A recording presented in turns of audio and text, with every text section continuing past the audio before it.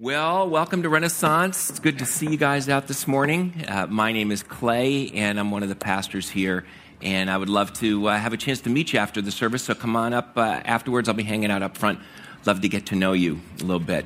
Well, glad you guys made it out with all of the snow and all that. I actually love winter, except when it decides to take up residence at the end of my driveway.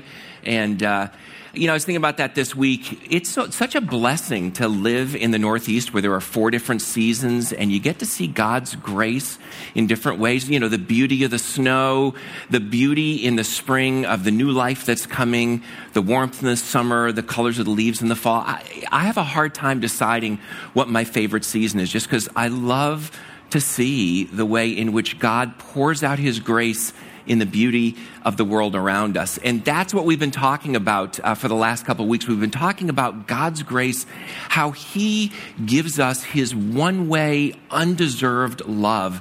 It doesn't depend on who we are. It doesn't depend on what we've done. It doesn't depend on what we deserve. God gives us so much more than we deserve. And we live in a society where we feel like we ought to get what we've earned, where we ought to get what we deserve because we work hard, we study hard, we play hard. But if we actually got everything that we deserve, I think we'd find ourselves disappointed because God wants to give us so much more than that. And that's what we've been talking about for the past couple of weeks. And this past week, actually, we talked about how God gives each of us different gifts, different talents, different abilities. And he gives us the strength, the energy, the discipline, the perseverance to develop those talents and then to use them to be a blessing really to other people. God has given us our talents so that we can be, as he might put it, instruments of his grace in the lives of other people. So whatever our talents, our gifts are, God wants us to use those to be a blessing to the people around us and ultimately to bring glory to himself. And so as we're talking about this question of, what does it mean to live in light of God's grace? How has he poured out his grace on us? How does he give us this love and this grace that's so far beyond what we deserve? This morning, I want us to ask ourselves the question, how do we deal with those situations when we're interacting with people who really from any objective perspective absolutely do not deserve grace, do not deserve love, have done things to us, say especially, that make it very, very difficult for us to be gracious toward them? And, if you think about life, you think about the people you interact with, in some situations, it's fairly easy to show grace to somebody, right? You're a parent, you've got a young child. It's pretty natural that you're going to want to care for the needs of that little child, whether it's changing diapers, whether it's feeding, whether it's helping with homework, whatever it's going to be, pretty easy to show grace to somebody in that kind of a situation. Or you're walking into a store, there's somebody behind you. It's not that difficult to hold the door for them. We can go on. There's a lot of situations like that where it's pretty easy for us to show grace to people. But then there are those other situations where maybe it's a little more difficult. You're driving along, there's a line of traffic, and this one guy, and it's the same guy all the time, who decides that he is entitled to drive on the shoulder, and that he is entitled to drive and cut right in front of you. And so you're tempted, actually you're not tempted, you actually, at least if you're me, try to leave about 1 millimeter between you and the car immediately in front of you, because he does not deserve to drive on the shoulder and cut in front of you. I've just confessed my sins to you, and my bad attitude in that situation. It's hard for me to show grace in a situation like that. Or you've got the relative and you love her. She's wonderful in so many situations, but every time you're at a family gathering, she has to turn the conversation to her kids and their latest and greatest accomplishments and how they're going to be president of the United States, certainly within 3 or 4 years, or even though they're only 6 years old, And every conversation is about her and her kids and all that they're doing. And you're like, she is so arrogant. She is so self-centered. She is so self-focused. And yeah, I love her and I love the kids, but come on. And it just becomes frustrating. And it's difficult to show grace to somebody like that in those kinds of situations. But then let's make it impossible, right? Someone's betrayed your trust. You were married for however many years, and then your spouse decided to leave you for somebody else, and they left you with the kids or with the mortgage or whatever it is. It's difficult to show grace to somebody in that situation. It's difficult to forgive in that situation. You've got the business partner, and you tied your finances together, and then he or she cheated on the tax situation or created a deal that shut you out. And now you're left holding the financial bag as a result of what that person intentionally did, knowing full well what the effect was going to be on you. And those situations, and you can come up with many, many more, situations like that aren't just difficult. From a human perspective, they're essentially impossible for us to show grace to that person, because not only don't they deserve grace, they deserve so much worse. And so how do we deal with those kinds of situations, or again, with the person who's cutting us off in line, or whatever it is, wherever the situation is, how do we deal with those situations where we feel like the person to whom we might be called to show grace absolutely does not deserve it?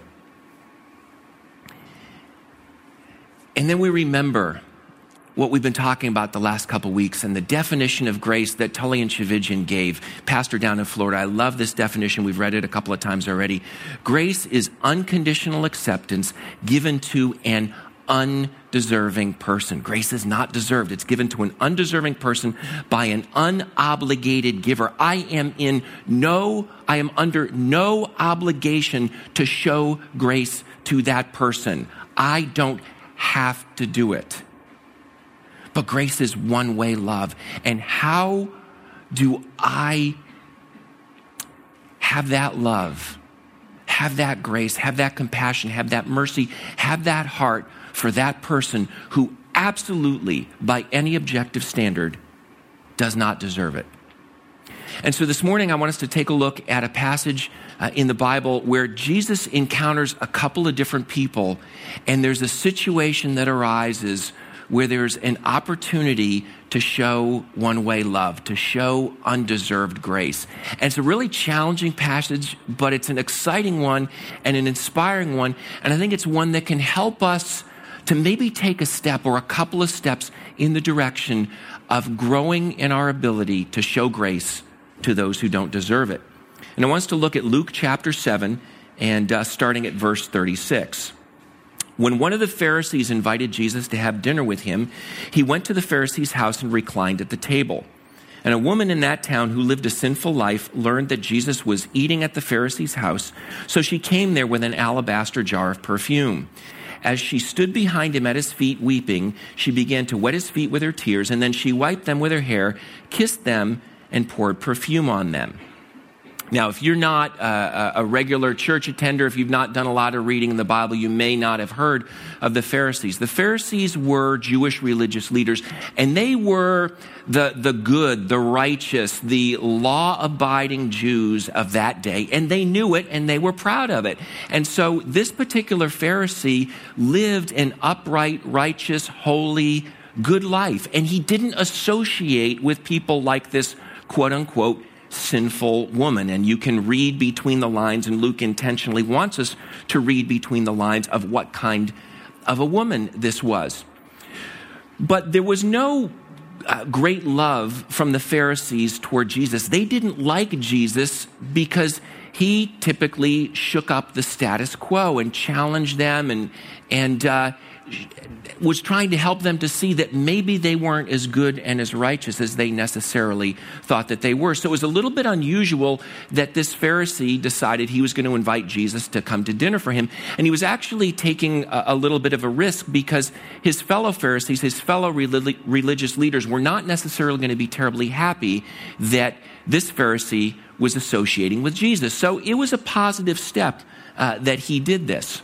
Now, you've got this woman, this sinful woman, prostitute, streetwalker, whatever you want to call her, shows up at this dinner.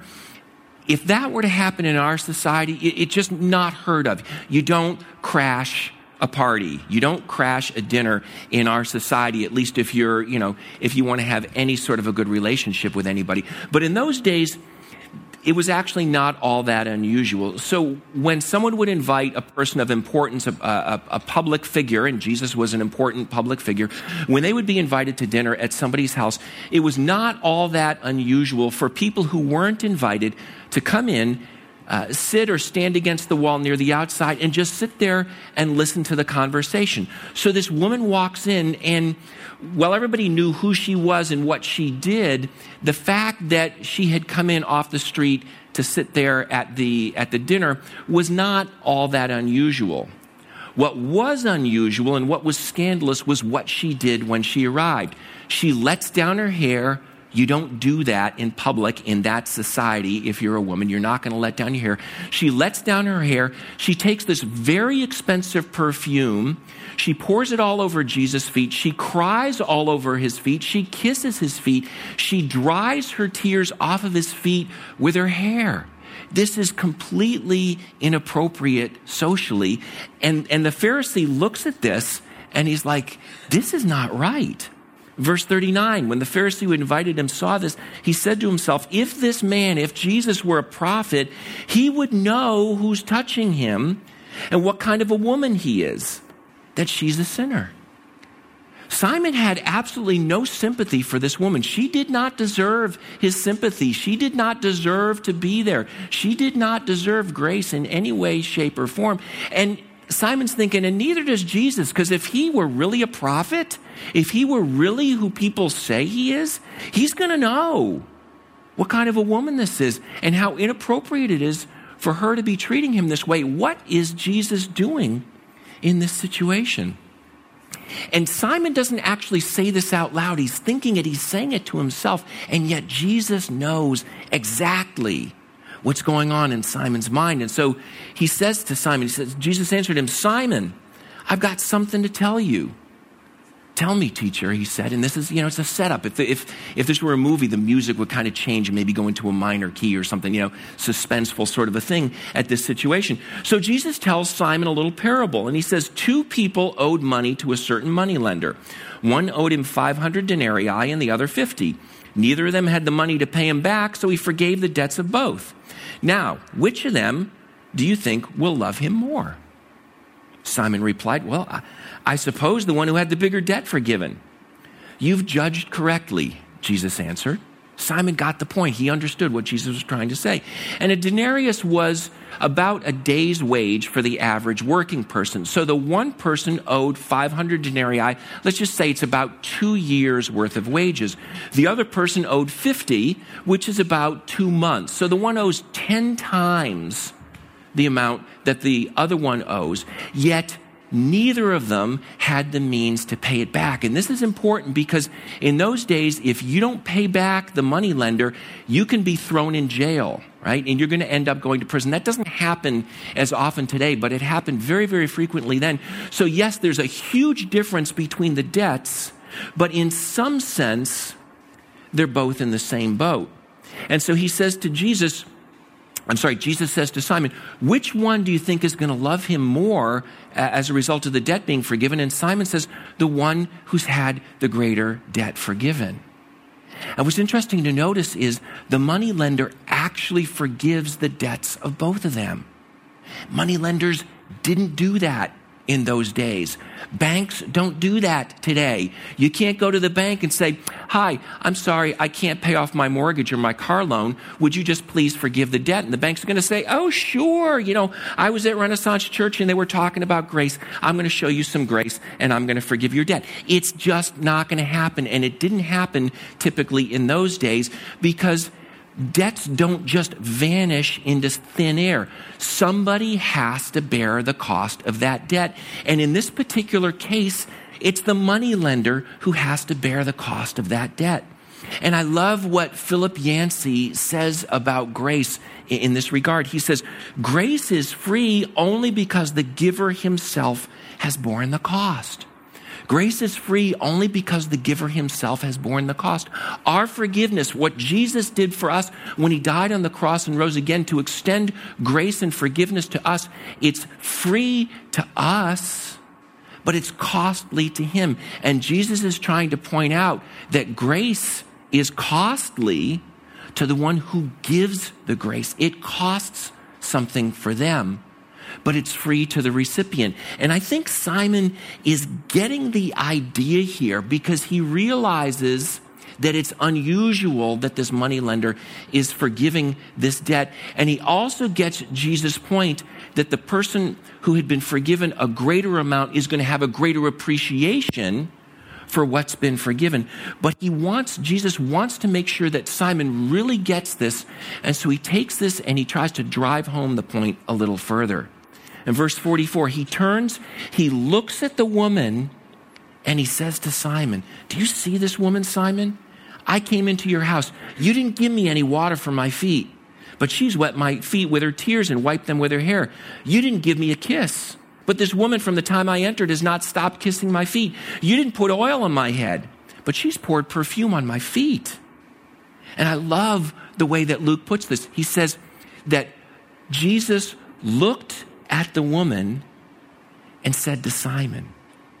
Jesus is treating that woman with the dignity, with the respect, with the grace that Simon would absolutely refuse to give her. And I love that Jesus is doing that. And he says to Simon, "You haven't even shown me the basic social graces." You know, in those days, it was a social norm. Someone comes into your house and you're a person of means, and Simon absolutely was a person of means. Someone comes into your house, their feet are going to be dirty because they're walking on the dirt roads. They're wearing open-toed shoes, sandals, something like that. Their feet are going to be dirty. It was customary to give them water so that they could wash their feet. Actually, it was pretty common for you to have, if you had a servant, for that servant to wash their feet for them. Or if you really wanted to show them grace and honor and respect, you'd wash their feet for them. Simon didn't do any of that. It was customary when you greet somebody back in those days, you give them a kiss on the cheek. Today, I don't know, it's a handshake, a kiss on the cheek, maybe a high five, fist bump. Simon did absolutely none of that because he wasn't showing Jesus the basic social grace. You wanted to go a step further in those days, you'd give them a little bit of oil to pour on their head. Again, it was a social grace that was a sign of respect and appreciation for the person. Simon did absolutely none of that for Jesus. But the woman, she just didn't do those sorts of things. She went so far beyond what would be considered necessary or appropriate in those days. In the way that she kissed his feet, she washed his feet in a sense with her tears, dried them with her hair. And she was doing this for Jesus. Why? Because she realized that she was the 500 denarii debtor. And Simon saw himself maybe not even as the 50 denarii debtor. She realized how much Jesus had forgiven her. And she was so appreciative of that she couldn't help herself in pouring out her love and her appreciation for the grace that Jesus had shown her. Simon's attitude towards this woman is, she is a sinner. She does not deserve grace. She does not deserve respect. She does not deserve to be here. She does not deserve to be in my presence or Jesus' presence or the presence of anybody else because she is a sinner. And Simon is absolutely right. He's absolutely right. She did not deserve any of that from Jesus or from Simon. But Simon was absolutely wrong about the implications of the fact that she didn't deserve grace from himself or from Jesus. Why? Because grace is one-way love. It's grace from the giver to the receiver without any obligation, without any deserving being taken place, without having been earned. Grace is based not on the character of the one who receives it. It's based on the character of the one who gives it. And Jesus showed grace to this woman not because of who she was, but because of who he was. And Simon didn't show grace to her or to Jesus, not ultimately because of who she was and not ultimately because of who Jesus was, but because of who he was, because he didn't see himself as one who is in need of grace. And so he didn't really have a heart to extend grace to anybody else. Tullian Tchividjian puts it this way. He says, grace doesn't make demands. It just gives. And from our vantage point, it always gives to the wrong person. She was the wrong person to be the recipient of Jesus' grace. I am the wrong person to be the recipient of Jesus' grace. But praise God that my reception of God's grace, his showing grace to me, does not depend on my character. It doesn't depend on what I deserve. It depends on God's character. It depends on who he is and not who I am. From Simon's vantage point, the woman did not deserve grace. Maybe he did, but the woman didn't. But from Jesus' vantage point, neither of them deserved grace, and yet he was offering it to both of them, and the woman had accepted it. And the way that she treated Jesus showed that she had already accepted his grace, had already accepted his forgiveness, and her love for him flowed from her appreciation of his love for her. Jesus says to her, "Your sins are forgiven," in verse 48. And the other guests began to talk among themselves, "Who is this? Who is this that can forgive sins?" And Jesus says to the woman, "Your faith has saved you. Go in peace." Your faith has saved you. Go in peace. Notice that Jesus doesn't minimize the woman's sin. He doesn't say it's no big deal. You're not really a sinner. Let's not worry about it. Let's just blow it off. Let's overlook it. He says, no, you are absolutely a sinner, and you absolutely do not deserve to have your debt forgiven.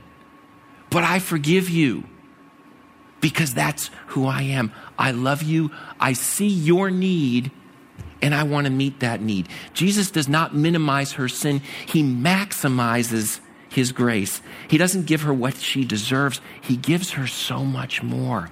And one of the ways in which we could get confused as we're reading this is to get the idea that Jesus was forgiving her because she had treated him this way. No, he says that he's forgiving her beforehand, and she's treating him this way as a result of the forgiveness that he already had extended to her and that she had already received, and the grace that she had already appropriated. And so that grace moved her and motivated her to show him this kind of a love.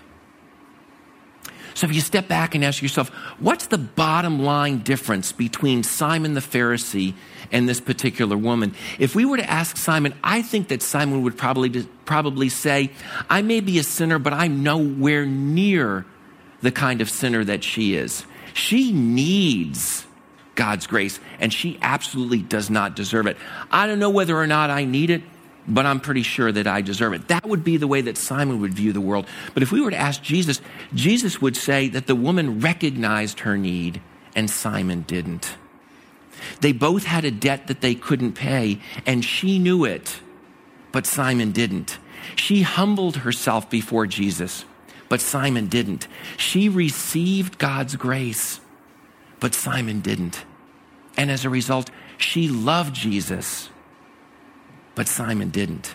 And if we want to extend it a little bit further, one of the key factors in whether or not we show grace to those who don't deserve it, who we think deserve anything but grace, anything but mercy, anything but compassion, anything but love, one of the key factors in whether we show grace to people whom we think don't deserve it is whether or not we appreciate the grace that God has shown to us, whether or not we've received, whether we've appropriated, whether we're grateful for the grace that we don't deserve. Because if we think we deserve it, if we think we've earned it, then we're going to expect other people to deserve it and earn it as well. But if we realize that we are absolutely undeserving of what God has given to us and what he's offered to us and what we've received from him, then it's not going to be easy, but it's going to be easier. It's going to take it from being impossible to maybe just being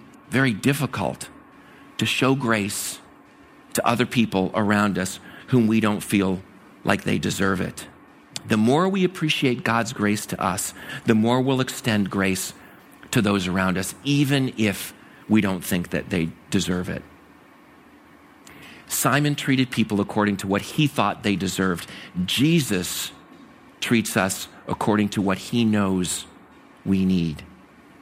And when we realize the depth of our need and the greatness of God's grace, that's going to enable us to take some steps to become a little closer to being more like Jesus in extending grace to the people around us, even when we don't think that they deserve it.